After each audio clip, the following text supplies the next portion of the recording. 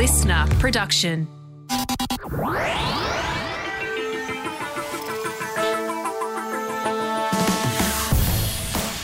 Hello, and welcome to another episode of Heart Science Explained, a weekly podcast brought to you by Listener and Cosmos. Today you've got me, Emma Perfetto, and we're diving into a phenomenon every Australian is likely to have heard of: coral bleaching. If you're Australian, you probably take for granted the existence of the Great Barrier Reef, the world's largest coral reef system, right in our own backyard. It's an incredible ecosystem, stretching for 2,600 kilometres. If you're having trouble picturing it, imagine a coral reef the size of Italy, fringing Australia's northeast coast. But the Great Barrier Reef and other coral reefs around the world are struggling to survive in the face of threats like increasing sea temperatures and pollution. One of the best known effects of these threats is coral bleaching. The first mass coral bleaching events were recorded in 1998 and 2010, while the longest and most destructive event to date was from 2014 to 2016, when more than 70% of the Earth's coral reefs were damaged. These three events all occurred during an El Niño, the warm phase of the El Niño Southern Oscillation, also known as ENSO. This is a weather cycle driven by the warming or cooling of the ocean surface in the central and eastern tropical Pacific Ocean, literally tens of thousands of kilometres away from the Great Barrier Reef. To understand what's happening to a coral reef when bleaching occurs, we first need to take a close look at individual corals. So, what are corals? Well, despite coral reefs looking a bit like underwater forests, corals aren't actually plants. They're marine invertebrates, a type of simple ocean animal that doesn't have a spine. Corals divide into two main types, hard and soft. Soft corals have no solid exoskeleton, so they're flexible and vary incredibly in appearance. Some resemble trees, bushes, fans, whips, and even grasses. They also tend to be brightly coloured. Think bright pinks and mauves. Because they're soft, they don't form reefs, and here's the important bit, they don't bleach. The corals that bleach, the ones that we're concerned about, are the hard or stony corals. These are important reef builders because they produce an external skeleton made of calcium carbonate that helps to both strengthen and protect them. It's the build-up of hard coral exoskeletons over time that forms the foundation of a coral reef. Although a reef may look like one organism, it's actually a colony of genetically identical animals called coral polyps. A coral reef can consist of hundreds, thousands, or even millions of individual coral polyps living together as a colony. Individual polyps are usually very small, sometimes only a few millimetres in diameter, and look like miniature sea anemones with soft, tubular bodies topped by a ring of tentacles. These tentacles surround the open end of the polyp and allow it to capture and digest tiny organisms that swim too close. Corals that grow in shallow waters where sunlight can reach them, from just below the surface to about 30 metres down, usually have another source of nutrition as well, the zooxanthellae. Zooxanthellae are single-celled algae that live symbiotically within the tissues of their polyps.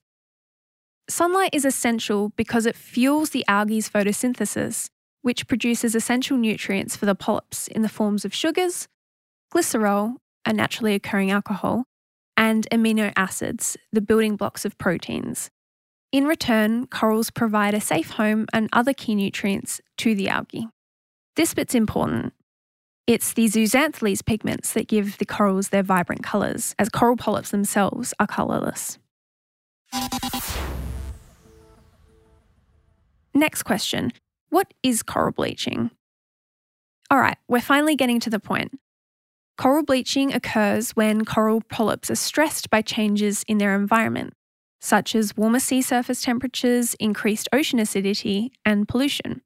The stress causes coral polyps to expel the symbiotic algae from their tissues.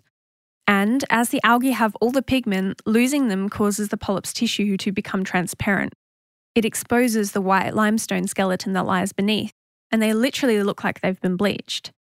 Other signs of bleaching include the thinning of coral tissues, a reduction in mucus production, and the inhibition of coral's ability to reproduce. But of course, it's the ghostly, bleached appearance that's the most obvious. Despite looking dead after a bleaching event though, corals still have life in them and they can recover. If the conditions return to normal and stay that way, the corals can regain their algae, return to health, and restore their bright colours and survive.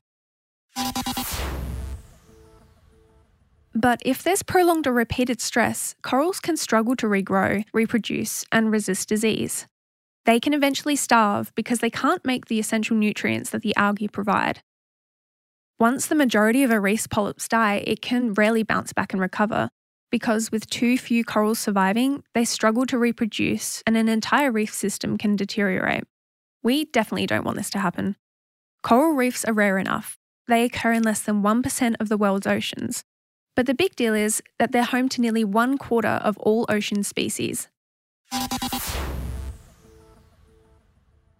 Now, on to the big question.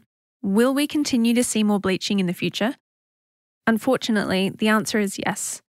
Bleaching events are becoming more frequent and intense due to the effects of climate change. The Earth's oceans are becoming warmer because of global warming and more acidic because of increased levels of carbon dioxide in the atmosphere. CO2 is readily absorbed in seawater. The process is called ocean acidification, and it forms into carbonic acid.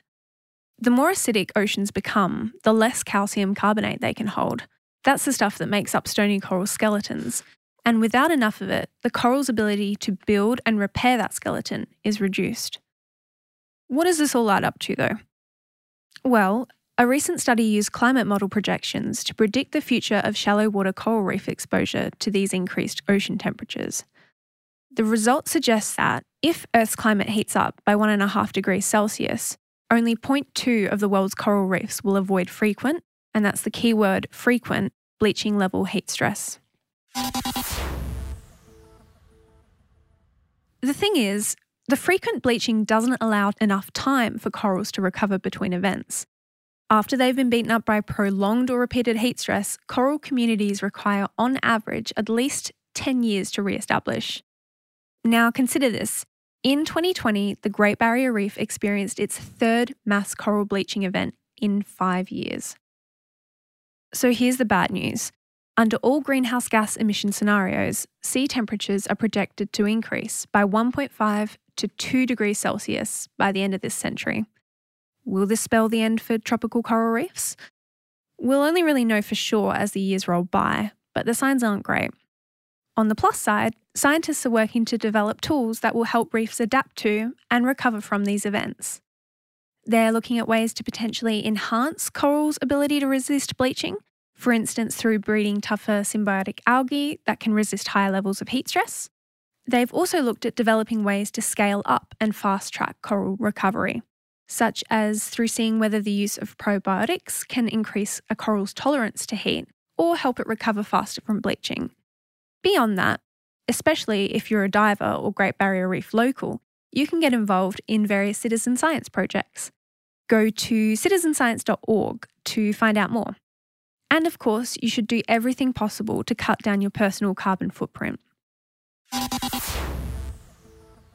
Alrighty, thanks for listening to me talk about coral bleaching.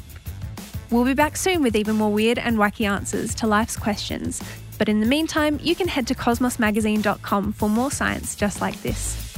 Otherwise, we'll be back again next week for another Science Explained.